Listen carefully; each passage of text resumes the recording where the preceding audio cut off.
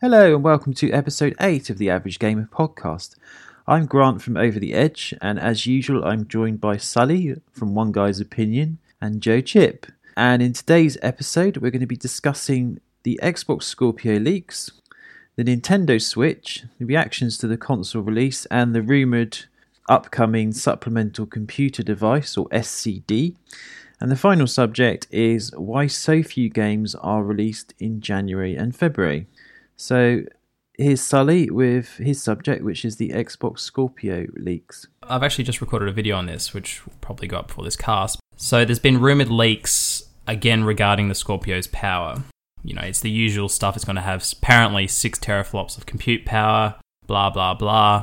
But what really captured my interest with the Scorpio leaks was the fact that Microsoft seemed to be taking a similar route or a page from the PlayStation 4 Pro, whereas they are apparently rumoured to be giving the developers control over where they want to apply the Scorpio's power. And I kind of thought that was interesting. One, I think it's pro-consumer, and I like the idea to be given, you know, not the same experience that you would get on a PC with all the options you get, but to be given the ability to play in either 1080p or 4K or pick a few graphical settings. I want the choice. I thought that was cool, and I think that's pro-consumer. But I also kind of wanted to touch on how do we think this could potentially affect the PS4 Pro, because in my head this is the one thing it definitely had going for it. And to be honest, I thought the Scorpio was just going to be the 4K Xbox One, but that doesn't seem to be the case anymore. Well, we've already got that, haven't we, with the Xbox One S, I guess. It's sort of like which is like the intermediary. I just think it's another example of how Microsoft are clawing back kind of goodwill, aren't they, from the sort of the launch of the Xbox One was a bit of a disaster with this multimedia over games kind of message, and taking it that logical step further where they're giving, like you say, power to developers to approach the games how they see fit. And I think it's a very deliberate ploy in order to claw ground back from Sony and basically, you know, put themselves in a more prominent position in terms of competing in the market. I think. Yeah, it's interesting because if they are giving power to the developers like the rumor suggests, is that yes, this was something big that the Pro had going for it, but the Pro, you know, if the specs are true regarding the Scorpio and it is 6 teraflops, it's going to have an extra 2 teraflops of power. So that could be huge for the Pro in terms of, you know, we're talking about 1080p difference in visual quality. You know, the graphics should be substantially better on the Scorpio. And I think when you put those side by side in a store, it's going to be pretty, the Scorpio is going to be a really compelling option. Assuming developers work up to the Scorpio, you know, that's a good point. You know, given that the PS4 will have the biggest market share, they may well be looking at the PS4 Pro as the kind of sweet spot for them. So that could count against the Scorpio. Hope not. Hope it doesn't. Because I know that used to be the case with, you know, the previous gen. Like they'd build everything to run on the 360 and they port it to the other systems, even though technically the PS3 was more powerful. And do you think that's still going to be the case, though? Do you think they're still going to be going, okay, here's the base that we're going to build on, being the PS4 Pro, and then we're going to scale back for the base models, and then we're going to scale up for the Scorpio? Or do you think now they are literally just going to have different graphic profiles? Like it's not going to be, well, it's only looks as good as the Pro because we made one version and then ported it. Or do you think that those times are gone? Like there's now just different graphic profiles, and I don't want to say a slider, but you know, they scale the graphics up for the Scorpio and they scale it down for the base models. I think that's a fair bet, actually, given that you're looking at doing that within a brand. So you're going to be looking at doing that across the Xbox or the Xboxes, and you're going to be looking at doing that across the PS4s, however many of each of them you end up getting. But if they're talking about, you know, backwards compatibility, forwards compatibility, whatever, then you probably are looking at that.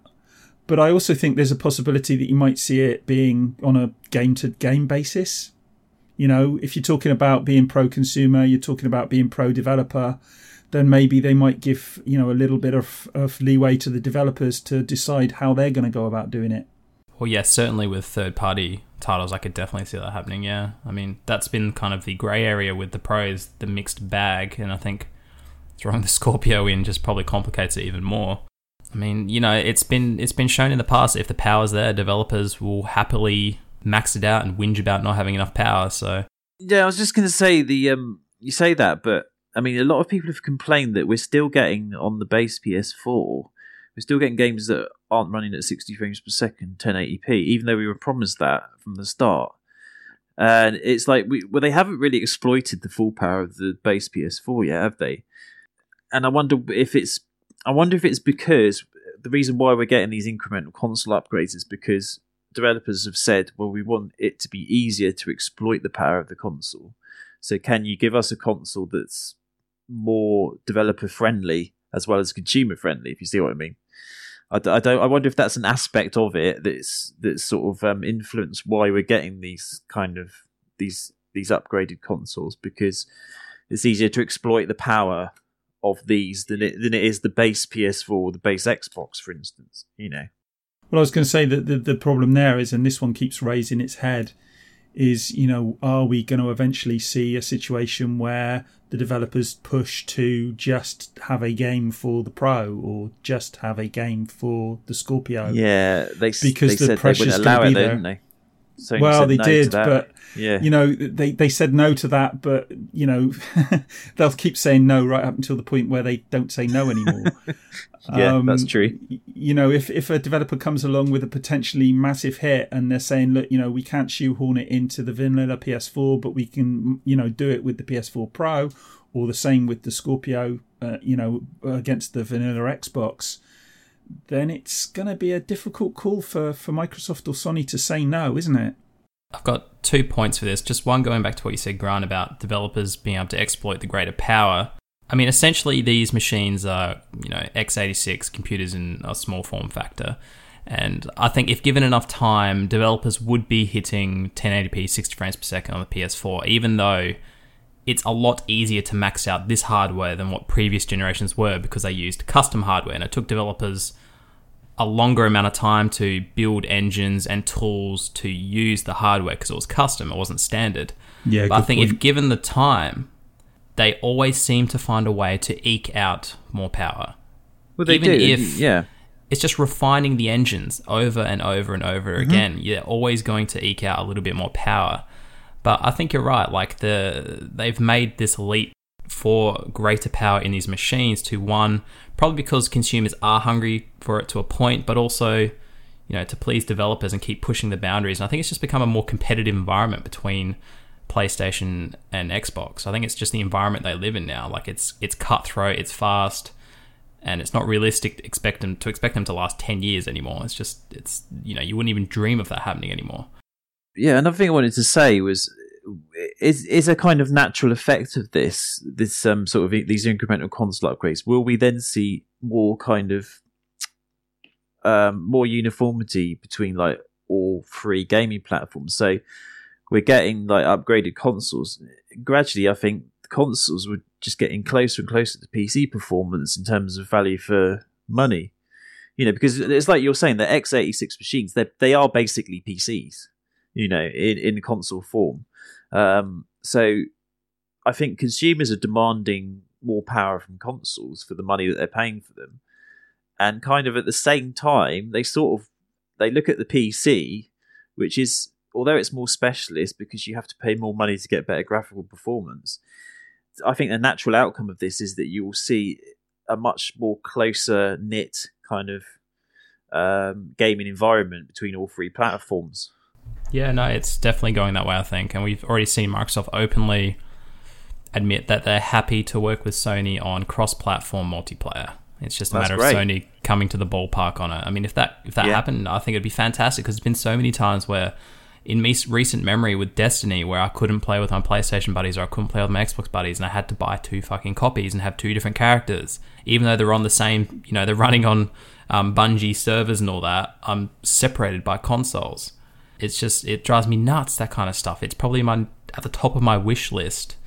But yeah, back to what you said, Joe, about Sony and Microsoft eventually opening that can of worms and saying, okay, well, we're going to do an exclusive to the Scorpio that the base Xbox isn't getting. Personally, I don't think that's going to happen in the Microsoft camp. I could see it happening in the PlayStation camp purely because Sony have been kind of coy about what's going on with these upgrades. They haven't opened up the can of worms and told us their plan for how they're going to handle this upgrades. They basically just said this is their stopgap console, but there's still going to be a PlayStation 5 and they're sticking to a traditional console generation cycle. Spot on there. I think that you're looking at this and basically we're looking at a different ethos between the two companies. Yeah, that's right. Microsoft are very much looking at having a overarching family service, if you like, a family of consoles, whatever you want to call them, that look backwards and forwards. And, it's no secret that Phil Spencer looks at Nintendo and looks at their back catalogue and is, sort of wide-eyed and envious because he would love to see something like that for Xbox. And they don't utilise it. Well, and they don't utilise it. But I think that, if you had somebody like Phil Spencer who had that at his fingertips, I think it would get utilised. But yeah, I think there is. I think you're right there, Sully. I think there's a different focus from the two companies, and I think it may show up in what we see in the future. It's very clear and transparent with what they've told us. Like, they've told us that there is going to be hardware that's constantly stepping forward, but you don't need to be concerned because it's staying within a family of devices. Now, as soon as you start releasing exclusives for one or the other, you break that family. You've instantly shot yourself in the foot. Yeah. And with the whole backwards and forwards compatibility, they can't do it. It has to stay within, this family of devices. There's going to be a very clear cut group of devices that are in this family that will kind of just, like I've said previously in other casts, it will just keep leapfrogging forward. Do you know what? I think they'll even go further than that. I think that even when the next Xbox appears, if it is a break with the Xbox One and they're moving into a different architecture or whatever it might be, I still think, given what happened with the Xbox One when it was first released and all the hoo-ha about backwards compatibility, and you look at their focus now, I think if you're looking at the next Xbox, I think from the ground up, from day one, they'll be looking at backwards compatibility. Yep, definitely. Yeah. And that's why they've gone PC architecture from the Exactly. Xbox One. It's for backwards compatibility and it's developers.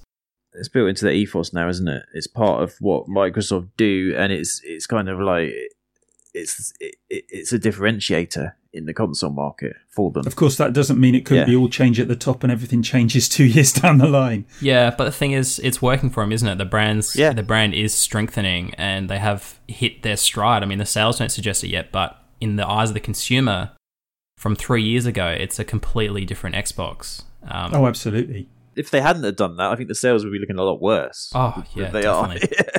are. They bit the bullet on that one. There's no way around it. Yeah, but I think going back to the Microsoft camp, I think with the whole family of consoles as well, is I firmly believe that the Play Anywhere feature is going to be a massive instrument in this as well. Like, I feel like they're moving away from, that one fixed box, and the Play Anywhere is going to be that banner which ties the family together. And that's just my personal belief. I wouldn't be at all surprised somewhere down the line we see a TV with some sort of deal done and you get an Xbox built into your telly or something or like that. Or a streaming service labelled Play Anywhere Xbox, who knows. I'm surprised that hasn't already been done to a certain degree. They have tried something similar, I think, in the past with like older consoles being built into TVs. But I can see that being successful. Was it? Was the PS3 built into a couple of Sony TVs once upon a time? I don't know, actually. Well, we've got the PS Now thing, haven't we? That comes on some of the Sony televisions, which is kind of that idea. Oh, okay. But that's obviously a streaming service. But I think actually moving forward, we're maybe looking at streaming services anyway. 10, 15, 20 years down the line. Yeah, you're cloud gaming basically. Yeah. It's effectively going to be. I think it's going to become like that eventually. Yeah, so dinosaurs will be sitting there moaning about it, but it'll happen. The thing is, are Microsoft utilising it in one of their games? Is it Crackdown 3? Is part cloud based. When that game sees the day of light, I think it's been delayed like 12 months or something ridiculous. Yeah. That game, I wouldn't be surprised if. We've seen Scalebound get cancelled. I wouldn't be surprised if. Maybe not now that they had such a backlash after Scalebound, but it wouldn't be shocking if it was cancelled, would it? Not after Scalebound. No. Be interesting to see E3 this year. Yes, it would be. Looking at the exclusive they've got left, I really don't think they can afford to cancel Crackdown 3. I think that would basically cause some real damage for them. They've been going great guns, but given what's happened with Scalebound and the fact that so far this year it doesn't look like there's an awful lot coming out for them.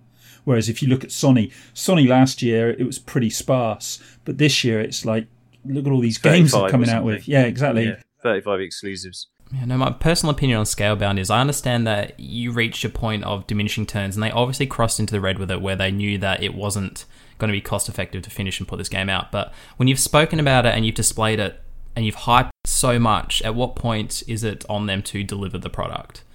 You know, well, how many people pre-ordered it?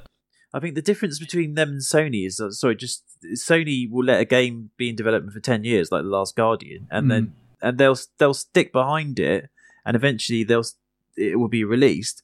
Final Fantasy 15 was in development 10 years, and that was released. But it's interesting why Microsoft take this sort of approach where they'll be willing to cancel a game even after X amount of years development. They seem to be different in that regard from maybe at the very least, other companies. No, yeah, definitely. At the very least, they could have gotten Scalebound over the line, and it could have cost them into the red. But, you know, it could have been that game that could have shipped units for consoles for them. It was a very different type of game for them as well, which would have been a good thing. You know, we were talking in a previous podcast about diversification within their portfolio, and they needed it, and they still need it. Okay, so the next subject that we're going to be looking at is the Nintendo Switch, which is what Jay wants to talk about, and the reactions we've had to the console announcement, and also the recent rumours about the SCD. Yeah, just go back to something you said a little bit earlier on about consumers demanding more power for their money. And I just thought about that when you were saying that, and I was thinking, obviously Nintendo didn't get that memo. But basically, Nintendo have obviously got the Switch announcement that came out a couple of weeks ago. And since then, there's been rumours. And I think, in fact, before then, Sully, there were rumours of this SCD that was going around. And it really came to me through you, Grant, actually, only a few weeks ago. It had kind of been hovering around in the background, and I hadn't really taken any notice of it. An SCD stands for Supplemental Computing Device, and it's basically, it looks like, we don't really know at this stage, but it looks like an add-on to the console that will give it more power. And the long and the short of it is that it looks like the sort of power it would be giving it would be, when docked, obviously not on the move.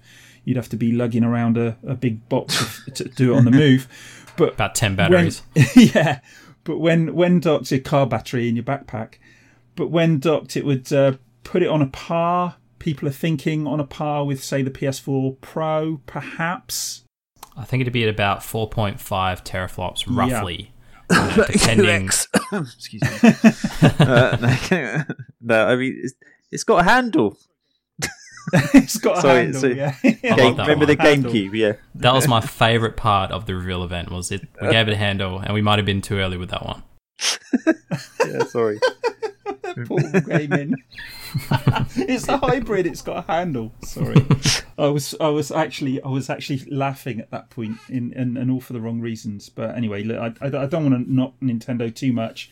I do think it was a poor conference, and from what I've seen in relation to the videos that I've put out, and I've put 3 out. I put 2 out on the Switch itself, and I put another one out on the SCD, and you've put a video out as well, Sully, on the SCD, and I think you did one on the conference as well. The responses I've had, I thought I was gonna, have a shitstorm. Basically, I thought, I'm going out, I'm knocking this console, I'm knocking the conference, I'm going to get a lot of people having a go at me, and I denied about putting it out, the first video, and I thought, do I want the grief? But actually, I've been very surprised, because the responses I've had have been, I've had people disagreeing with what I've said, and I've had, quite a good selection of ideas and opinions. But what's come across to me is it was surprising to me at how few people were actually really annoyed with me and were jumping on and saying, that this is going to be a great console and you should shut the hell up and all the rest of it. The overwhelming experience I had in my comments, and like I say, it's a small sample size, so you can't really say that it's, representative of all gamers. But people seemed to have a similar attitude towards it that I did, which was I was looking forward to it, and I was hoping against hope that they would put out a console that was going to be something we could really look forward to and really want to buy. And then we heard more about it, and we got the conference, and that was a disappointment. And then in the days following it, it got even more disappointing.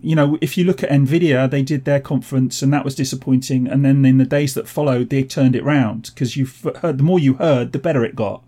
With the Switch, the more you heard, the worse it got. Seemed to be a snowball effect. They saved the worst. They didn't announce or detail the worst aspects of the Switch, did they?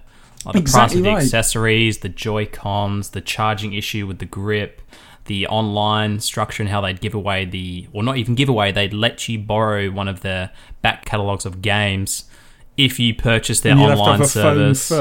Online chat. I know, yeah. It's just a mess. The thing is, right, Nintendo could have taken taken control of the narrative around the Switch a little bit more in terms of how it was perceived. Because, I've heard people say that the conference was done in a very Japanese way. They don't do flamboyant conferences because they're not Americans. Yeah, Americans tend to do. It felt pretty flamboyant when that whooping and fucking Splatoon 2 guy came out on stage. Yeah. And in the next version of Splatoon 2, you're going to get an egg beater. Here's a human too. Here's a human too. It's like I was watching fucking Sesame Street or High Five or something. Don't forget the ice cubes.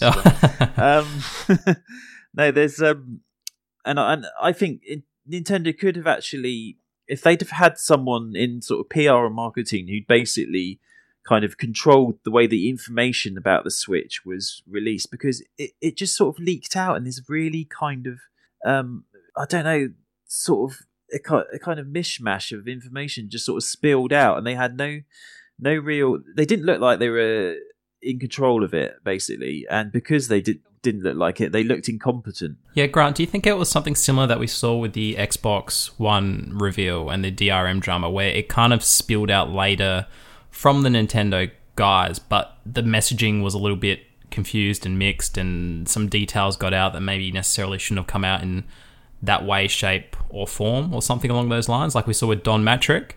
I think you're right. I think the way that some details got released, where they didn't really come directly from Nintendo, they were sort of churning out from the rumor mill. I think that was a mistake. I think Nintendo lost control of the way that they wanted to present the Switch, and I think because they lost control, the perception of it became quite negative. It didn't help that they gave us a console that people weren't expecting to be so sort of initially underpowered. I know that people have said Nintendo have always released consoles since the N64, which haven't. The N64 was more powerful than the PS1. It was the cartridges that held the system back. Yeah, I meant after that. Okay, I know the N64 was. I meant from like the GameCube. I was going to say, even the GameCube. The GameCube was more powerful than the PS2 as well. Yes, it was, actually. Wii onwards, that's when they forgot the power game. And I think the Wii was basically... The irony is that the Wii was hugely successful, but I think it's the Wii that's paved the way for what's happening now. No, it is. It's the Wii success. They don't know why they did it. It was like a fluke. Yeah. Wasn't it? A little bit. It was timing. Yeah. I mean, we talk about timing a lot with putting out our YouTube content, and I'd imagine it's the same with hardware as well. Like, it was the timing. It came at a time before smartphones, and motion controls had never been done in that kind of capacity before for a home experience that was extremely affordable and that had, you call it gimmicky now, but Wii Sports was a lot of fun. I've played a lot of Wii bowling, and I got my money's worth out of Wii bowling with my girlfriend. Oh God, yeah. Oh, so did I. I got it just when it was released in the UK. All I had was Wii Sports, but that's all you needed because people were just playing it all Christmas. It was the ultimate party game, and it did have great quality software as well. And I think the thing that sold the Wii was, one, they had this extremely attractive, the curiosity killed the cat kind of thing with the Wii motion controls, and the price point. The price point was ridiculous. They were basically giving these things away. I think it was one. It was under. I think I got it for like £180 in the UK or something on release. You buy the console, you got Wii Sports in it. Most people didn't even need to go out and get anything else. I mean, the casual gamer, they bought the Wii with the Wii Sports, and it also came. Done. It also came at a point as well where I don't think we'd fully transitioned from standard def to HD as well. So the fact that it wasn't HD wasn't a big issue. Yeah. It was one of those things where we're like, it's kind of disappointing it's not 1080p, but a lot of people didn't have 1080p TVs at that time. Yeah, they got away with it a bit because it was so early in the HD life. I mean, the 360 was the first HD console. And the 360 launched with AV cables as well, so that goes to show how it wasn't embraced the 1080p market yet. Yeah. Yeah, because it was so early in HD's life, people didn't have HD TVs. I know people that specifically bought HD TVs when they got a 360. Yeah. Well, the early HD TVs were 720p as well. So yes, exactly. And then you got full HD after that. So you had HD, and then you had full HD, which was the 1080p. And now that's standard HD, and now we have UHD and all this other shit. Oh, God, yeah.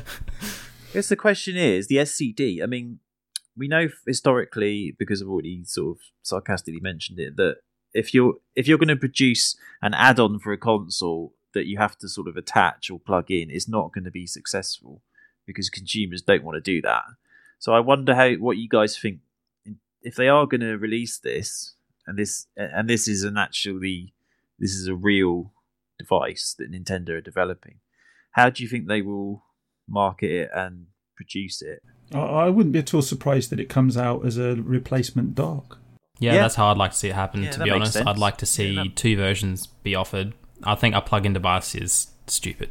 And for logistical reasons, it's not wise, and you're going to have a lot of expensive add-ons to get that to work. I mean, having essentially, I think it was rumoured that it would have either be a 1060 or have the power of a 1060. Obviously, it's not going to be a 1060 in a box, which I should have clarified in my own video. It's probably going to be some kind of similar architecture and chipset that will be in this box. But transmitting that kind of data over a cable, it's probably not going to happen in a cost-effective way. So I think you're right, Joe. It has to be in a dock. Just personally, and to be honest, as much as it may not be a good idea for the Switch to do this, if Switch had the games and I could get a more powerful Switch that was somewhere between a Pro and a Scorpio, I would probably get one, and I'd probably pay for it as well. Well, how about this then? They come out with a new, more powerful dock. You've already got the Switch. You keep your original dock, stick it in another room. Yep. Then you've got two consoles for the price of one. You play the base kind of scaled down version like we see with the PS4 now, on the go or in bed. To be honest, I'd probably use it in bed late at night when you just want to relax and play a bit of, play a game or something. Yeah, definitely. And then, when you come home from work, you get the kind of, the really high fidelity 1080p or maybe almost 4K experience on the dock, on the TV, on the big screen, when you can actually enjoy the better visuals. The problem for me, though, is that and I said this in my video, is the timing. The timing of this thing will be crucial. And I if they released it this year, it's going to annoy people, I think. When the patent originally leaked, or this supposed patent originally leaked, which everybody based their NX rumors on, which most of it ended up being accurate and true. Now, we haven't heard any official information about this SCD unit, which again, it's not overly surprising because it's Nintendo, but I would have thought because it's been on that original patent and it's been so long that they would have talked about it. I mean, if they were going to release it close to the Switch, I would have assumed they would have offered, like we said before, a base model and a pro model. And that could have been, that could have curved all that negativity around the power. They could have said, look, it's as expensive as a pro, or it's maybe even a little bit more expensive than a pro, but it's more powerful. And here's the base, the cheaper base unit, and here's the more powerful unit. And I feel like we would have avoided this whole kind of negativity around the power because they're giving people choice, which is what people want. Yeah, that's true. A 1060, correct me if I'm wrong, that's quite a powerful GPU, isn't it? In the PC market. It is still powerful, but it's the budget kind of power range of their new NVIDIA cards. Like Joe's got a 1080, which is the pinnacle of power, which is about 6 teraflops. I remember reading about 1080. Yeah, unless you're going up to the new ones. Yeah. So the Titans are about $1,000 each or whatever. Something that also concerns me with the Switch is if it is getting a 3.5 teraflop bump in GPU power, how the fuck is its CPU going to handle that power? Good question. Are they going to have a CPU in a box as well? Are we looking at literally a whole new system in the dock? And when you dock your Switch, it just forgets about the Switch's hardware? Because I don't understand how that's going to work. Like, a bottleneck would become a real concern if you're pumping 3.5 teraflops through the Switch's CPU, which is, it's fairly anemic by today's standards. Well, how it works is going to be the major issue, isn't it? Because we've already seen issues regarding the PS4 Pro with some games where they're not running the frame rates that have been advertised or promised. And that's partly down to the way the games have been patched, if they're existing games. But also, there was issues with recent releases. I think, like The Last Guardian didn't run properly, and I think Dishonored 2 has had some issues as well. So there could be bottlenecks because we're getting them now with the PS4 Pro. Well, we're getting issues at least. They might not be bottlenecks. I mean, in all honesty, I don't actually think we're going to see it. I think this was just some kind of early on pattern that was released. Maybe they're spitballing ideas. I just can't see it working. It's not just that, is it? It's the issue that, again, it's confusing the market again, because, again, there's yet another device in an already crowded console market, because if the Scorpio's coming out as well, we've then got 2 PS4 models, PS4 5 on the horizon, 3 Xbox models, potentially 3 Xbox models, and potentially 2 Switch. It's like the consumer's going to look at it and think, what the fuck do I buy? Yeah. It's like... we've talked already about that, about how if you confuse the consumer, they end up walking out of the shop with nothing. No, that's it. Because they don't know what to buy. It's like, fuck it, I'll get a PC. Well, yeah, that's it. At least you know what's going into it. End up going into cash converters and getting a New Year. New Year. Can you imagine? This is a great device. I actually had a mate where we were talking about the Nintendo Switch the other day, and he's like, yep, bit of a clusterfuck, isn't it? He's like, I'm buying a Wii U. When they start clearing them all, he's just going to go play the entire back catalogue of Wii U games.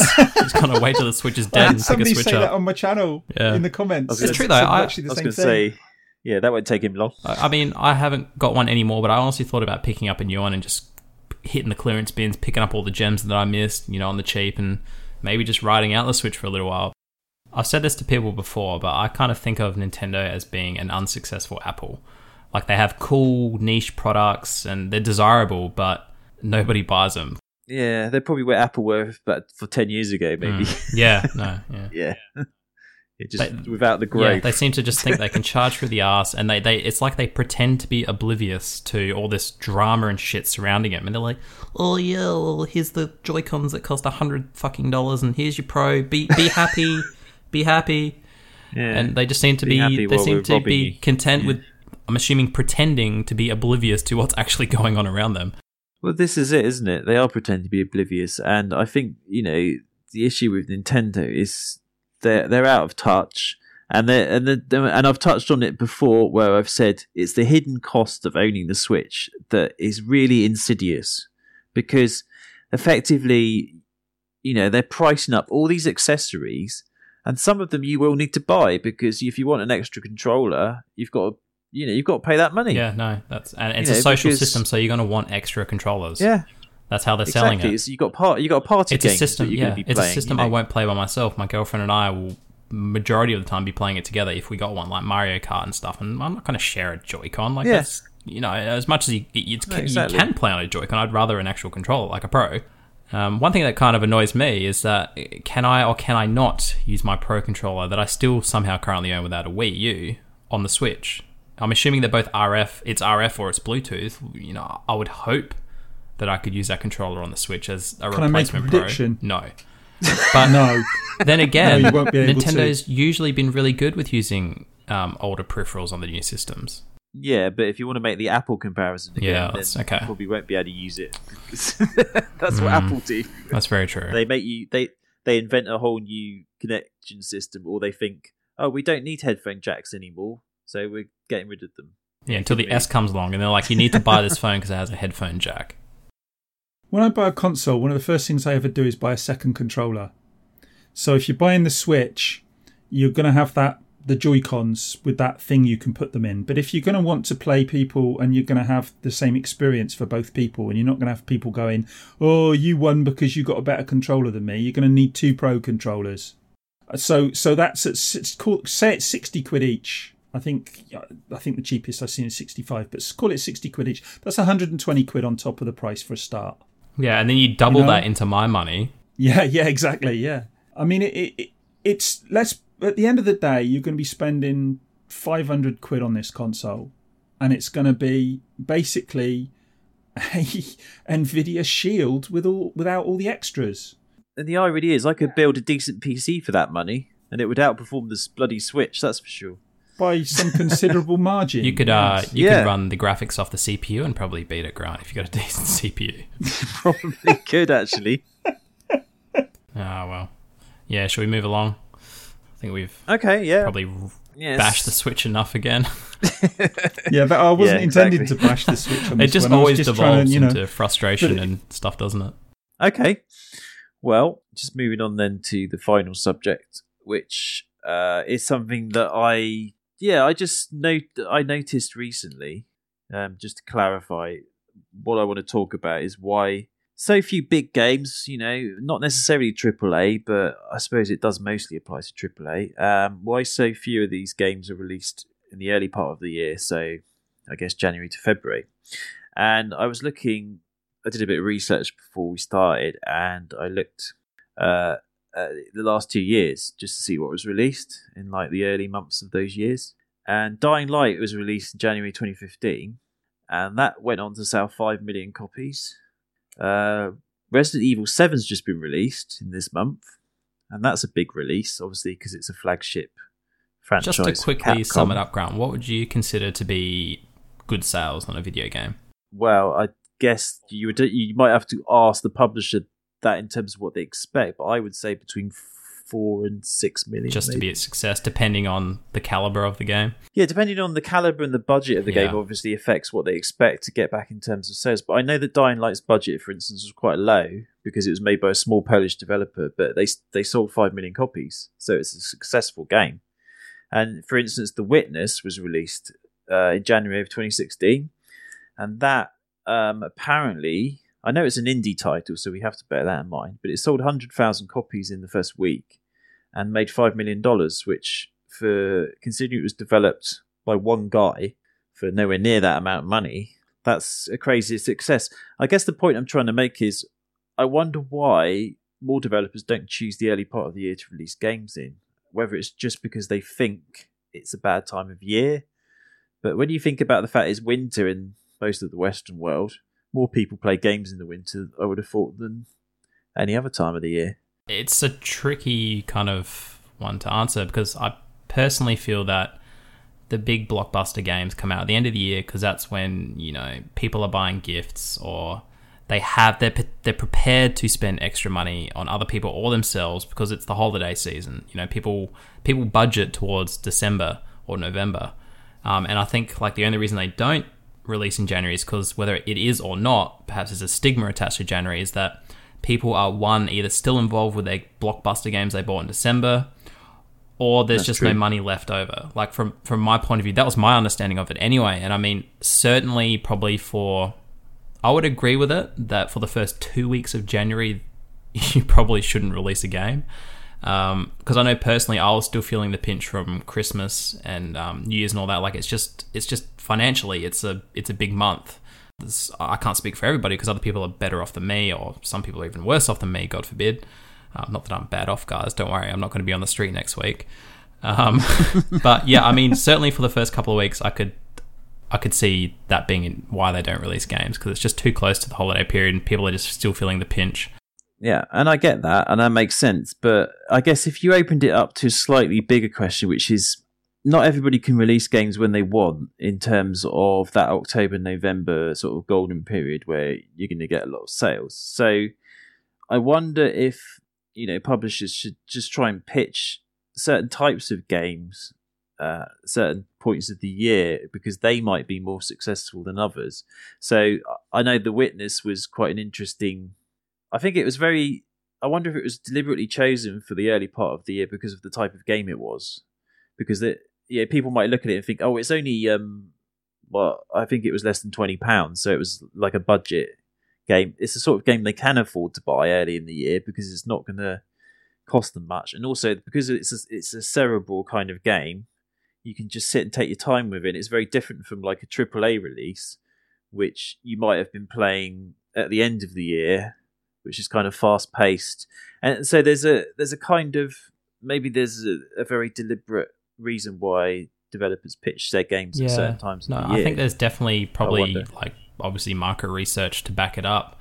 But I mean, personally, I think releasing a game in the later half of January or in February, I think it's a good idea. I mean, like you've given us examples of games selling well.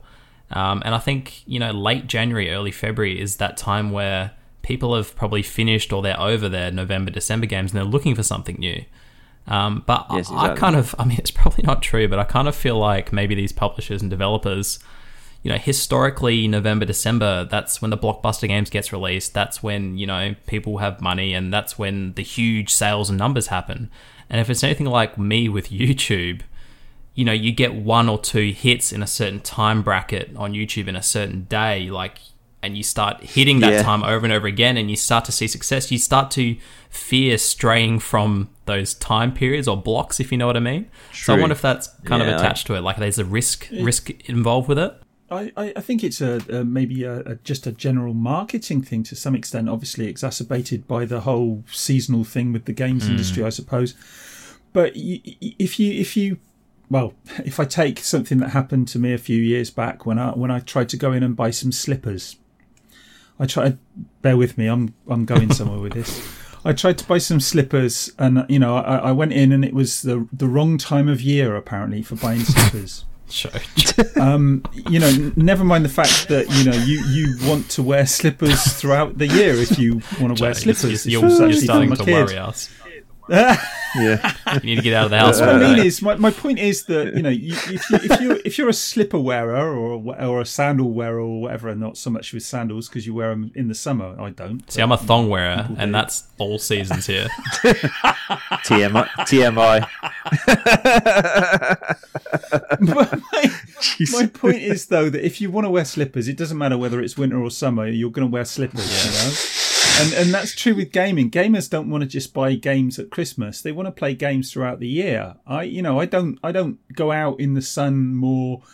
During the summer, I don't say, right, I'm not going out because it's sunny outside or whatever. I'm not going to play games because it's sunny outside. I still want to play games. I might play them slightly less, but I still want to play games during the summer.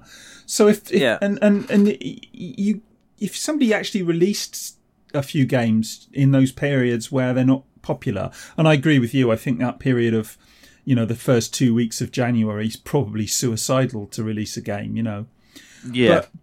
But that aside, I think that throughout the rest of the year, I think that people would, if you produce a good game, people will buy it, and I think that's been shown time and time again, hasn't it? There have been times where Grant had examples, but probably maybe a little bit outside of the window. But look at the previous Mass Effect titles and Uncharted. So that's Sony's biggest game. They released it in a period where it'd be unchallenged in a period of the year where it's probably considered to be quiet. Yeah, and that's marketing again. I mean, again, Overwatch was released in May of last year. It was released just before the summer. And Joe, you made a good point there, where it's just because it's sunny, people are still going to play games. Yeah, or they're still going to want to play games, and that didn't affect Overwatch the slightest. I mean, that was massive from the get go. Everyone was playing. They said recently that there's 25 million registered players. Yeah, that's nuts. Now. So, excuse me interrupting, Grant, but did you just say my slipper point was a good point? Was that what you just said? But it's more about what you said about playing games. No, I'm still fixated on slippers. Yeah. Okay, guys, we've got a live one here who's talking about slippers. I'll go get me pipe in a minute. Yeah, exactly. I think you're right. I think what you said about Uncharted is a good point. It's very deliberate. They knew it would be unchallenged in the period it was released. So yeah, obviously the first 2 weeks of January, I agree, not a good time to release a game. But I just think we might see in future years, and it'd be interesting to see how well Resident Evil 7 does, because that's released late in January. I'd love to see the figures. I think it's going to do really well. I think it's going to go. I think it's already sold quite well. Yeah. I think it's been pretty steady. I think it might have hit the 4 million mark already, but I'm not sure. That's good. So it's done pretty well. I think it's just... But yeah, I would expect to see more publishers trying maybe, different release windows within those first 2 months. We always talk about, the video game industry being cutthroat and developers and studios folding and going under. But, I mean, think about it's money-wise, it's bigger than Hollywood. And as much as we talk about all these studios folding, for every studio that folds, how many more studios are being created and coming up, through the ranks? Yeah. And I feel like eventually we're going to get to a point where we have so many studios, we have so many developers, and there's so many developers under Sony's belt, Microsoft's belt, EA's belt, Activision's belt, that it's going to get too crowded in those last 3 months of the year. And it already is crowded. Like we saw that with Titanfall 2, Call of Duty, and Battlefield. Yeah. WTF, that was weird anyway. But it's going to get too crowded, and they're going to have to spread out eventually. Well, we talked about it, didn't we? It's a similar topic recently about the release schedule at the end of the year. I mean, we're kind of talking about the opposite of that, in the sense that a game like Titanfall, if it was released, maybe in February or March, might have done better. Perfect timing. It had more attention. Quality game, but hasn't got that same kind of buzz or hype, and it might have had a bit of room to breathe. Yeah. So I think it's worth sort of looking. I'm sure they do market research. They employ these companies to look at how games sell at certain points of the year. So it probably is all very deliberate. Market research will get you so far, but it doesn't necessarily. It's always going to get you to the point where you make the right decision, I guess. I mean, you still got to. You're still always throwing the dice. Exactly. Well, it becomes a self-fulfilling prophecy if you're not careful, doesn't it? Because you're like, games don't sell at this time of year, so we're not going to release games at this time of year. So games don't sell at this time of year. Hey, that's exactly what I'm like with my YouTube channel. Yeah. Yes, exactly. Okay. All right. Well, I think we've pretty much exhausted it, haven't we? Wrap us up, Grant. Wrap us up. Any used slippers, please donate to the Support Joe Foundation. A very pertinent point here. They were Stompies, incidentally. Get a bit of marketing in here for the people who make Stompies. They were green Stompies with little monsters on, and they flapped up when my little boy walked. So I just thought you might like to know. All right. Well, I'm glad you added that in. So making your editing really hard today, Sally. Yeah. Just remember, if you're addicted to buying slippers, we'll put a helpline number at the bottom of the video. And then, sorry. I'll do a proper outro. Okay, guys. Well, thank you for taking part. And that was another episode of Average Gamer. As usual, we'll leave links to our channels in the description below. And you can follow us on social media. And we'll also leave links for that. And don't forget that you can subscribe to all of our channels, and you can follow us on Twitter as well. And thank you for tuning in, and we'll see you in the next episode.